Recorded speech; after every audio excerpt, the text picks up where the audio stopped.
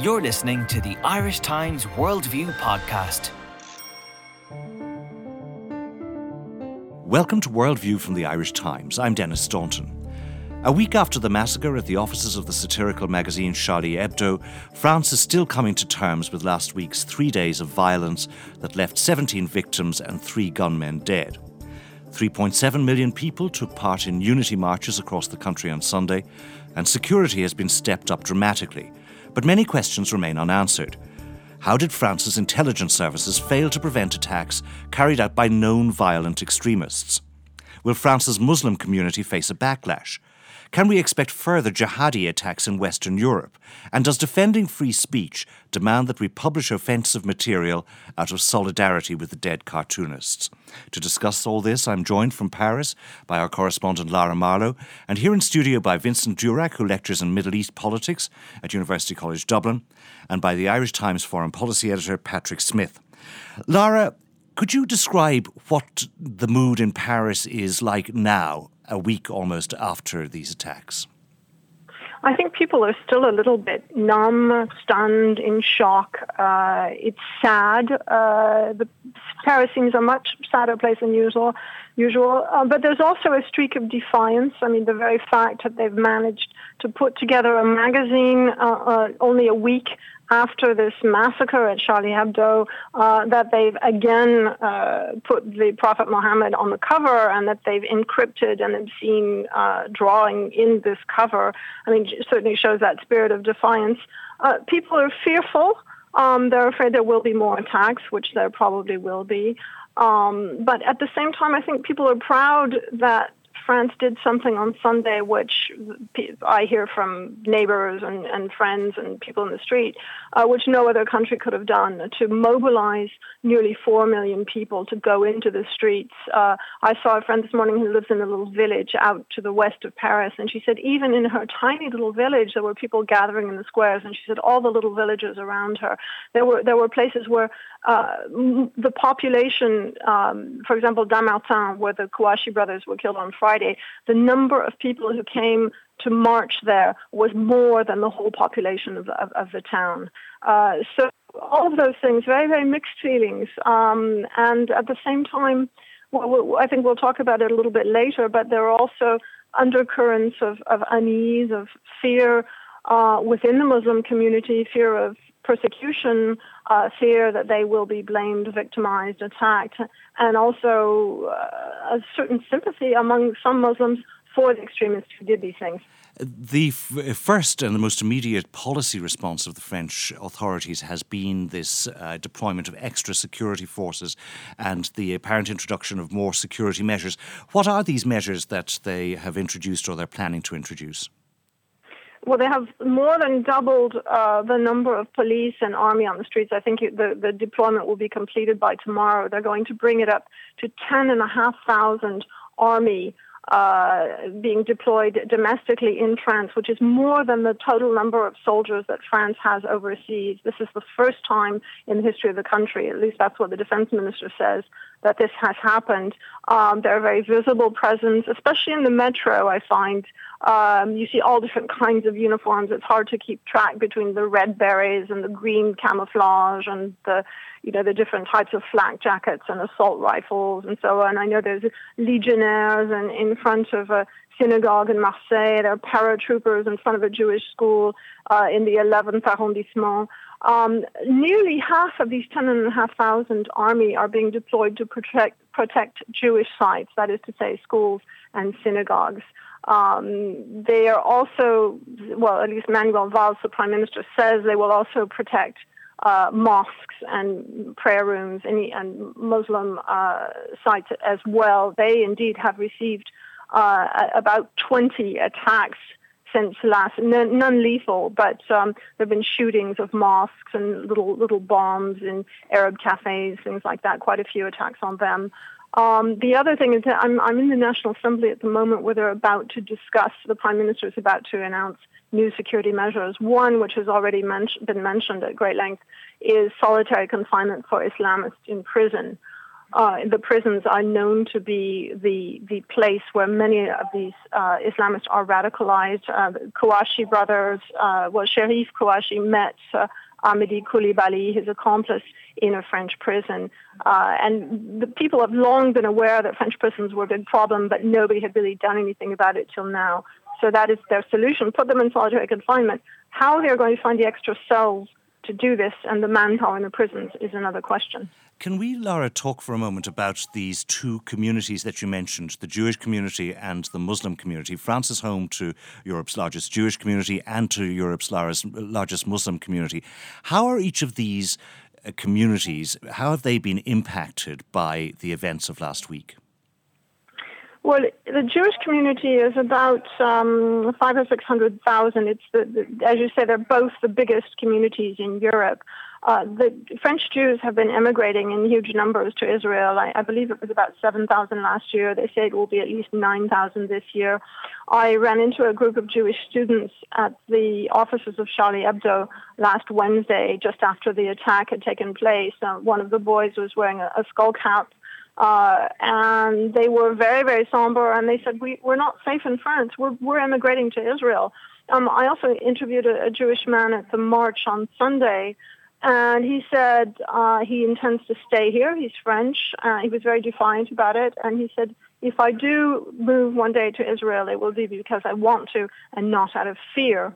The Muslim community is very mixed. You have a certain number who are openly condemning the attacks. You have, I would say, the vast majority of French Muslims are not really practicing. They might fast during Ramadan, but they wouldn't do their prayers 5 times a day.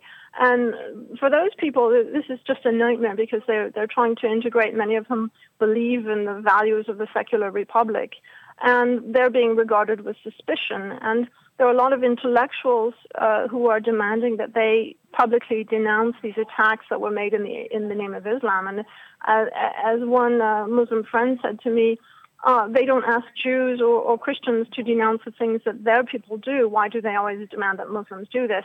And then there's a whole spectrum, and it goes to more, slightly more radical Muslims who are upset by the Charlie Hebdo cartoons and say they shouldn't have been allowed to publish them, who note that there is a double standard in France. Denis, the anti-Semitic comedian, he's been convicted several times of anti-Semitism. He's banned. The French authorities opened an investigation into his whether or not he was apologizing for terrorism yesterday. And yet Charlie Hebdo is allowed to publish cartoons that deeply, deeply offend Muslims. So they're saying that this is a double standard. And then you go to a lot of schools in the suburbs, poor immigrant suburbs, where students refuse to observe a minute of silence in homage to the dead journalist, and prisons where you had prisoners shouting through the bars, Allahu Akbar, at the very moment during that minute of silence. And then you have thousands and thousands of Muslims who have used the hashtag I am Koulibaly or I am Kouachi, imitating, of course, the slogan I am Charlie. And some of these people have actually been prosecuted already for apology for terrorism. Vincent Durac, what do we know about the affiliations of these 3 gunmen? They appear to have separate affiliations, or at least one has separate one from the other 2. Yeah, it's slightly unusual in a sense, in that we know that one of the Kouachi brothers spent time, or at least we're told he did, in Yemen, which is home of Al-Qaeda in the Arabian Peninsula, which in turn is a radical Islamist organisation that has consistently sought to target or to go for attacks in the West, or to promote attacks on Western targets. Al-Qaeda in the Arabian Peninsula was responsible for the infamous shoe bomber, Richard Reed's attempt to bring down a plane. And indeed, the House magazine, if you like, an English language online jihadist magazine, Inspire, directly called for attacks on Charlie Hebdo and unnamed individuals. So there, both the linkage and the sort of ideological basis, if you will, for involvement is reasonably clear. But on the other hand, it's two of the three had some involvement in, purported involvement in a ring which was attempting to direct would-be jihadists to Syria and to the Islamic State. And the Islamic State has, by and large, while it has called in a sort of vague way for attacks on France, has concentrated all of its attention, so far as we know, on consolidating directly the territory under its control. And there is indeed, there's an ongoing debate in radical Islamist circles for at least 30 years now, specifically about the near enemy and the far enemy, where you direct your priorities, whether you work to control and consolidate an Islamic State, a caliphate, whatever you will, in your immediate environments, which is why most radical Islamist activity has been engaged upon within nation states, if you like, within familiar boundaries, albeit that Islamic State straddles Iraq and Syria. And then the far enemy, and the far enemy, of course, was attacked famously by Al-Qaeda in 2001. But this is an ongoing debate. So you have aspects of both in these attacks, which is a little peculiar.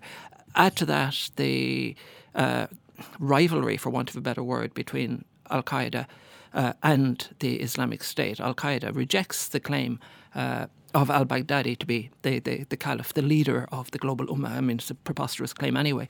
But insofar as it matters within extremist Muslim circles, it is provocative, and Al-Qaeda still aspires to that global role, which was accorded to it in some respects, both by some Muslims and indeed by some Western leaders, however misguided that might have been in the ways they responded. Islamic State has now become the name organisation in these fringes. So the idea of a sort of an alliance between these two groups is unlikely. It may, of course, be simply instrumental. It may be simply that these guys wanted to be involved in some way, and Yemen represented a possible route. And working with Islamic State also represented a possible route. And we may be overstating, I may be overstating, the extent to which this is coherently or ideologically thought through. Lara Marlowe, what are the French authorities saying about the level of coordination between the various gunmen? Well, Koulibaly said himself, he actually called the FM television from the kosher supermarket when he was in there with the hostages, and he said, we synchronized the beginning of our attacks. Both Koulibaly and the Kouachi brothers had been close to a man called Jamal Badal, who had tried to blow up the American embassy in the 1990s. And so there were links of friendship. Koulibaly's wife, who was an Arab North African of Algerian origin, Hayat Boumediene, had spoken something like 400 times to the wife of Sharif Kouachi on the telephone last year. The intelligence agency had that. So they were very, very close. And we've just found out today, actually, that the Kouachi brothers, Sharif and Saeed, were in Yemen between 2009 and 2011. And they actually shared a room for a long time with the Nigerian who tried to bring down a flight to Detroit with explosives in his underwear. You remember the undergarment. So that strengthens what Vincent was saying about the Yemeni connection. Vincent, what can we expect from now on? Are we likely to find more attacks in France? Is France a particular target? Or could we expect attacks elsewhere in Western Europe? I think we could expect attacks elsewhere in Western Europe, but France is a particular target. France and the UK are particular targets. There are different bases, if you like, for the targeting of specific countries, and some of this has to do, in the case of France particularly, with a colonial inheritance, with the fact that there are several million French North Africans. And as Lara says, we overstate it when we talk about French Muslims, because one simply can't make that judgment from afar. That in itself yields all sorts of unpleasant possibilities, as we've seen. Of course, as everybody has pointed out, the numbers are minuscule. The numbers are minuscule in terms of those travelling from France or the UK or indeed anywhere else in Europe. They number in the thousands. the number in the hundreds in terms of French people. And the numbers of those in turn who are likely to conduct any sort of attacks in France are presumably equally minuscule. But that's very little consolation when one considers the mayhem that can be caused by 1, 2 or 3 individuals, as we've seen. So these are difficult calculations. The colonial inheritance is one aspect of it, the presence of grievance on the part of those who've immigrated to France, not all by anywhere means, but again, subsets of subsets. The perception, rightly or wrongly, of France or the UK, for that matter, as an enemy country, as a country that has been party to attacks on Muslims, on the Muslim homeland or on the Ummah, wherever you may be talking about. And most immediately, of course, for those who see it as some sort of duty to travel to Iraq, Syria, then very clearly the Western countries that they're going to see as the enemy are those that are actively promoting and indeed engaged upon attacks on Islamic State or other jihadist organisations. And that, for the most part, is seen as France, the UK and the US. That's not to rule out the possibility that others might be targeted, and we've seen this happen in the past in Spain. It's highly speculative territory. This, of course, is not the first time that cartoons lampooning the Prophet Muhammad have caused offence. Why do Muslims, or why do so many Muslims, find these cartoons so offensive? There's a ban on representing the Prophet, and the fundamentalist Muslims take this very, very seriously. And then you have to look at the sort of cartoons that Charlie Hebdo has published over the years. I mean, there was one famous cartoon where the Prophet has got his head in his hands and he says, "It's really hard to be loved by idiots." And the word for idiots in French was an obscene word. That was actually really insulting the followers of the Prophet more than the Prophet himself, but it was taken very badly. There was a bomb in his turban, and another one he's trying to hold back some would-be suicide bombers and saying, no, not yet, we've run out of virgins. The last lawsuit that was filed against them only a year ago was for a cover of Charlie Hebdo that said the Quran is, and a word that starts in SH, because it doesn't protect you from bullets. And Muslims, you may not think it's all very serious, and certainly the cartoonist at Charlie Hebdo thought it was funny and humorous, but Muslims took this very, very badly. They were very offended by this. Vincent Durac, has this offensiveness of these, or perceived offensiveness of these cartoons, increased in recent years? Have people been more inclined to take offence at images of the Prophet, or has this simply always been the case and there are just more of them happening now? I think there may be something in both of those points. I think as Lara has pointed out, there is a consistent line running through Muslim tradition that you don't, firstly, represent human beings and secondly, represent Muhammad. And that, in turn, is of a piece with a core tenet of Islam to do with idolatry, to do with the worship of false gods. So anything, the central, absolutely abiding tenet of Islam is that of the unity of God. There is one God. It's part of the profession of faith. And even though Muhammad may be the very perfection of humankind, nonetheless representing any man, if you'll pardon the language, runs the risk of idolatry, runs the risk of erecting a sort of a rival to God. That offence at the representation of the Prophet is something that's consistent. But I think you might argue that in the course of the past 20, 30 years, or perhaps even more recently, the sensitivity, particularly of Muslims in the West, to these sorts of representations is heightened, and that in turn is a function of social and economic and political circumstances as much as it is of religion. Paddy Smyth, this is the latest, this attack on Charlie Hebdo is the latest in a succession of events which included obviously the persecution and the murder in some cases of people involved in publishing cartoons in Denmark, and then previously the Salman Rushdie case some years ago when he was issued with a death threat on the basis of a novel that he published, The Satanic Verses. Where does this debate divide people in Western Europe and in the United States? Well, I mean, I think you start from the unanimity about the right of publications to publish this material. There's a very broad and deep consensus that what people have called the right to offend is inherent to and crucial to the right to freedom of the press. And people make the point that freedom of the press and freedom of speech is of no value at all unless it's the freedom to say things which you disagree with, because nobody's going to try and suppress things which you agree with. And so the fundamental issue is that this is a core Western value in democratic societies. The divisions begin to open up, though, about the tactics to be used to defend that right.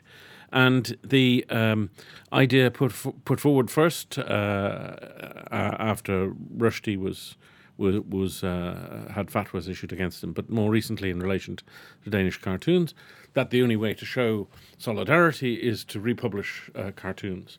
This is problematic for a lot of journalists and for a lot of media, including, I have to say, the Irish Times, which has refused to go down that road for reasons that are not to do, as some of its opponents suggest, with fear that the paper will be attacked, but are to do with the fact that if you regard these as offensive, then it's not a question of not defending the right to publish them, but that you wouldn't publish them yourself because you're contributing to an offence. And there's no point in mending one problem by making another one and contributing to deepening the offence. So that there is no obligation to offend in defence of the right to offend. Oh, precisely. And so there are other ways to defend the right of such publications to publish. I'm delighted to see, for example, that the French government has coughed up €1 million to keep Charlie Hebdo on its feet. But that doesn't... The counter-argument to what you're saying, though, Paddy, is that actually to counteract the climate of fear in which people are operating, that actually that we should overcome our reluctance to publish offensive material, because it's not really about the offensiveness of material. It's about offering solidarity and creating an atmosphere of security because there are so many of us who are publishing the same thing. Yeah, I mean, I remember, by the way, when Salman Rushdie was in Ireland, a group of us brought him here in 1993, and we threw a party before he left. This was all heavily guarded by the police and all right. And Rushdie spent his time at the party going around sticking badges on people saying I am Salman Rushdie. So the tactic of je suis Charlie is not new, and it's quite understandable and it's quite appealing. But the issue is who are you trying to reach in your campaign? If you're trying to reach the majority of the Muslim community and persuade them of the need to support democratic values, do you do it best by offering them yet another insult and slapping them in the face again and saying, by the way, you have to support us because this is our value? Or do you say, well, actually, we would like to promote civilized discourse. We would like to promote politeness. That is a value of a free and responsible media. Though it's not a thing that is very popular in this age of the internet, where civilized discourse is certainly not highly valued. Lara, is this debate happening in France, or is everybody simply declaring that they are Charlie? I'd say certainly the people who are audible are saying, I am Charlie. But as I mentioned earlier, you have lycée students in the banlieue saying, why can Charlie insult Islam, but Denis cannot insult Jews? And then the common response one hears is, well, Charlie insulted everybody. They insulted Catholics and Jews as well. But they had a very, very strong, borderline Islamophobic and very, very, very critical of Islam. Another thing that is pointed out is that there are laws against hate speech. There are laws against Holocaust denial, for example. So it's not unprecedented for governments to legislate against certain limitations on freedom of expression, but none of those limitations apply to what people say about Islam. And for a lot of Muslims, this just confirms the idea that they are second-class citizens, that they are discriminated against, that there is mass Islamophobia in the West, and that they are victims. Vincent, is that true, that actually we don't get demands that we repeat insults to various other groups, whether it's Christians or Jews or whoever, but or gay people or women or whatever, but that actually Muslims seem to be fair game and there's an enthusiasm for repeating the insult over and over again? It's a difficult question to answer. Certainly in this case, the insistence, and I think Paddy has picked up on this, that to defend the right of Charlie Hebdo to publish the material that it published is equivalent to agreeing with it or condoning it. It seems peculiar to me. And similarly, it seems peculiar that there is this implicit claim running through some of the commentary that freedom of expression is unlimited, and as Lara has pointed out, it simply isn't. It never has been. It's not unlimited even in the United States. You know, the famous Supreme Court judgment that nobody can shout fire in a crowded theatre places at least some limits, and once you start to acknowledge that there are limits on freedom of speech, much as we may not like it, what you begin to talk about is a negotiation over what is permissible and what is not. And that then brings us back into the terrain of what one may or may not say about religion. I'm unsympathetic to any but the most stringent limitations, as I'm sure most of us are. But it does then leave open these questions about double standards in terms of how different religions are represented. And it's uncomfortable almost, picking over the bones of these debates in relation to Charlie Hebdo, but certainly there seems to be some evidence of double standards in terms of the treatment of Islam as opposed to Judaism, for instance. And one can fully understand all of the sensitivities in relation to how one represents Judaism, particularly from a French perspective. But on the other hand, there is a great deal of evidence that indeed Islam and Muslims are fair game, that somehow being provocative in relation to Islam uniquely is a fierce affirmation of the unlimited right to freedom of expression, an unlimited right which, as I say, I'm not entirely sure exists anywhere. So, Paddy, if we don't republish these cartoons, and if we don't publish the front page of Charlie Hebdo this week, how should we best express solidarity with the victims of these gunmen, and also how do we express our commitment to freedom of speech? I think we do it in the way that we do it on other freedom of speech issues. We continue to write about the thing. We lobby on free speech, like we're lobbying at the moment for changes in the Defamation Act in Ireland, which is an important thing. But it isn't necessary to say that there is only one way of protesting this issue, and in fact, it's a way that we believe is counterproductive. So there are other ways to mobilise opinion. Lara Marlowe, there have been great expressions of unity in France in recent days, but unity can't go on forever, and especially in the political environment. How is this going to play out politically, and particularly in view of the contest, the shadow contest for the presidency? Well, I think that in the short run, it has given François Hollande a tremendous boost. I mean, the two things that he's always been faulted for are a lack of decisiveness and a lack of compassion. You remember that the former First Lady accused him of mocking poor people, and he's really refuted both of those images during this crisis. He ran out of the Élysée without his coat on Wednesday, the 7th of January, when he heard about the attack, and he went straight to the scene of the massacre. He took the decision last Friday, and it cannot have been easy to stage this double assault at the kosher supermarket and at the printing plant north of Paris at the same time, because they feared that the extremists might be in contact with each other, and in fact the the fellow in the supermarket had said that if the Kouachi brothers were killed, he would massacre all 15 of his hostages. So they were trying to avoid that. That's why they did a simultaneous attack. So Hollande comes out of it very well. He's been praised effusively by all of the French newspapers. They're calling it a faultless performance. Even Le Figaro, which never, ever had a good word to say about François Hollande.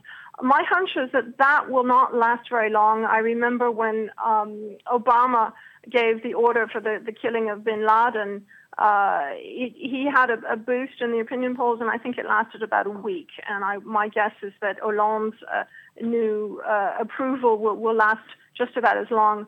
Nicolas Sarkozy is very much playing to the National Front electorate. You know, the National Front has 25 or 30% of the electorate now.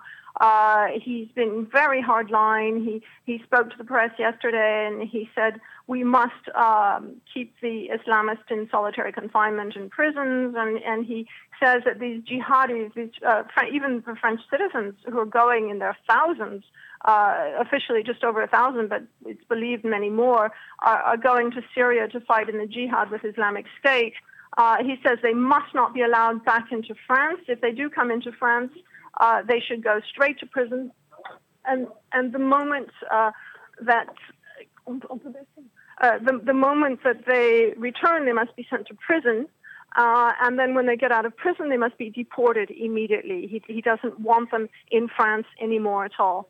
So Sarkozy's taking a very hard line. I think he's hoping to benefit from all this because, you know, he was interior minister before he was president, and he comes across very much as a hardliner on security issues. I think the long-term beneficiary of this will be Marine Le Pen. I mean, the National Front has always had this sort of trilogy, this triangle: immigration equals Islam equals terrorism. And for Marine Le Pen, this is all of her prophecies coming true. This is the result of immigration. Both Koulibaly and the Kouachi brothers were the children of immigrants.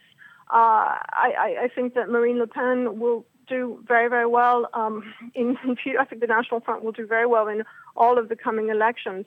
And presumably Sarkozy, no matter how hardline he gets, he can't compete with Marine Le Pen in that particular corner. So is there a danger for him that he's going to get squeezed between Le Pen and Hollande? Well, this is a mistake he made in 2012. He had an advisor called Patrick Bisson who had come from the far right himself, and Sarkozy tried to capture that electorate. It's hard to say. My hunch is that if, for example, in 2017 we had François Hollande and Marine Le Pen going to the runoff, I mean, the polls show that Marine Le Pen would beat François Hollande. And the reason I believe that would be the case is that the UMP voters no longer have this sort of taboo about voting for the National Front. So the right, the sort of mainstream right voters will vote for the far right. Whereas I think if it were Sarkozy against Le Pen, a lot of socialist voters would never vote for Sarkozy no matter what, and they would never vote for Le Pen either, so they will abstain. So, you know, it can work. It could go either way, but I really do feel that Marine Le Pen will be the long-term beneficiary of this. Finally, Lara, have these events changed France, or what do they tell us about the state of France today? I think they tell us that when things get really, really bad, as they did on Wednesday, Thursday, Friday of last week, the French realize what binds them is stronger than what divides them. They remember who they are and what they are. I mean, it's stunning to see French people applauding policemen. To see, I think it was Libération this morning, one of the journalists said, I was amazed. I found myself smiling and greeting the gendarme downstairs this morning. It's changed their attitude towards authority, at least for the moment. The security forces are quite popular right now because they're so deployed. There was great pride taken in the successful march. Voltaire's Treaty on Tolerance is actually one of the best-selling books at the moment, and many of these little makeshift altars outside Charlie Hebdo, outside the supermarket, and even on the big squares like the Place de la République, people are putting down little paperback volumes of Voltaire's Treaty on Tolerance amid the flowers and the candles. But at the same time, I think it's hardened the distrust of Islam. I think the whole discourse, which I've heard down through the years about these poor Muslim immigrants who've been stuck in the virtually ghettos in the banlieue and who haven't been given equal opportunity. That discourse is not heard at the moment. There's nobody saying we have to improve life for French Muslims so that they don't become terrorists. That is just not being said. Lara Marlowe, Vincent Durac and Patrick Smyth, thank you. And that's all from this edition of Worldview. You can find more on all our stories at irishtimes.com, and you can contact us at worldview@irishtimes.com. But from producer Sinead O'Shea, sound engineer Gary White, and from me, Denis Staunton, goodbye.